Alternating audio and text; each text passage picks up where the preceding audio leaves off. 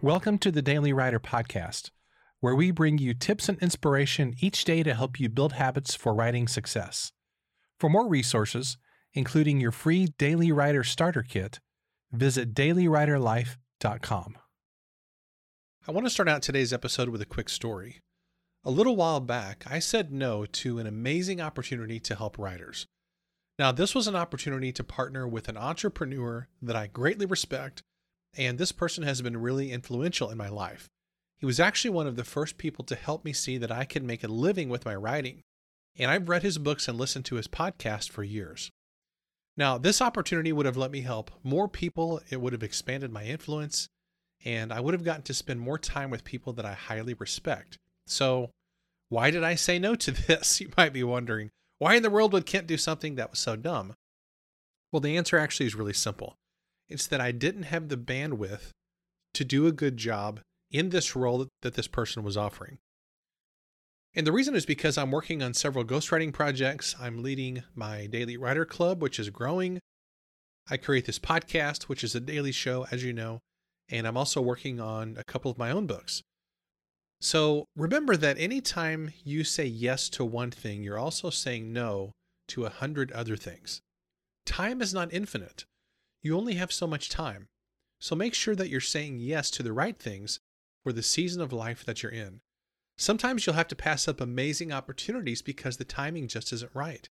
But you've got to respect your existing commitments, and you've got to realistically assess whether you can actually add something else to your plate.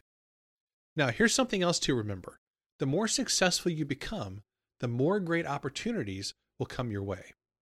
It really becomes an issue of saying no to a lot of good things so you can focus on the few things that are really going to help move the ball down the field for you. Now, in the case of the opportunity that I mentioned a minute ago, it was important that I be able to do a good job if I committed to it. But the reality is that it would have been something that I just squeezed into my schedule, just doing the bare minimum, instead of really giving it a good effort.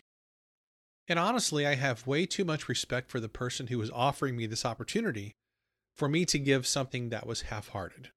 And I hope that you feel the same way. Whenever you say yes to something, make sure that you can do it well. I would encourage you, and I would remind myself also, to commit to doing a few things really, really well, and to put your full effort into those things rather than doing a bunch of things half-heartedly. So all those things that you feel pressured to do and that you don't really want to do and that you can only do kind of halfway, say no to those things, get those things off your plate so you can really focus on what you should be doing. So here's today's challenge. I want you to ask yourself a very important question.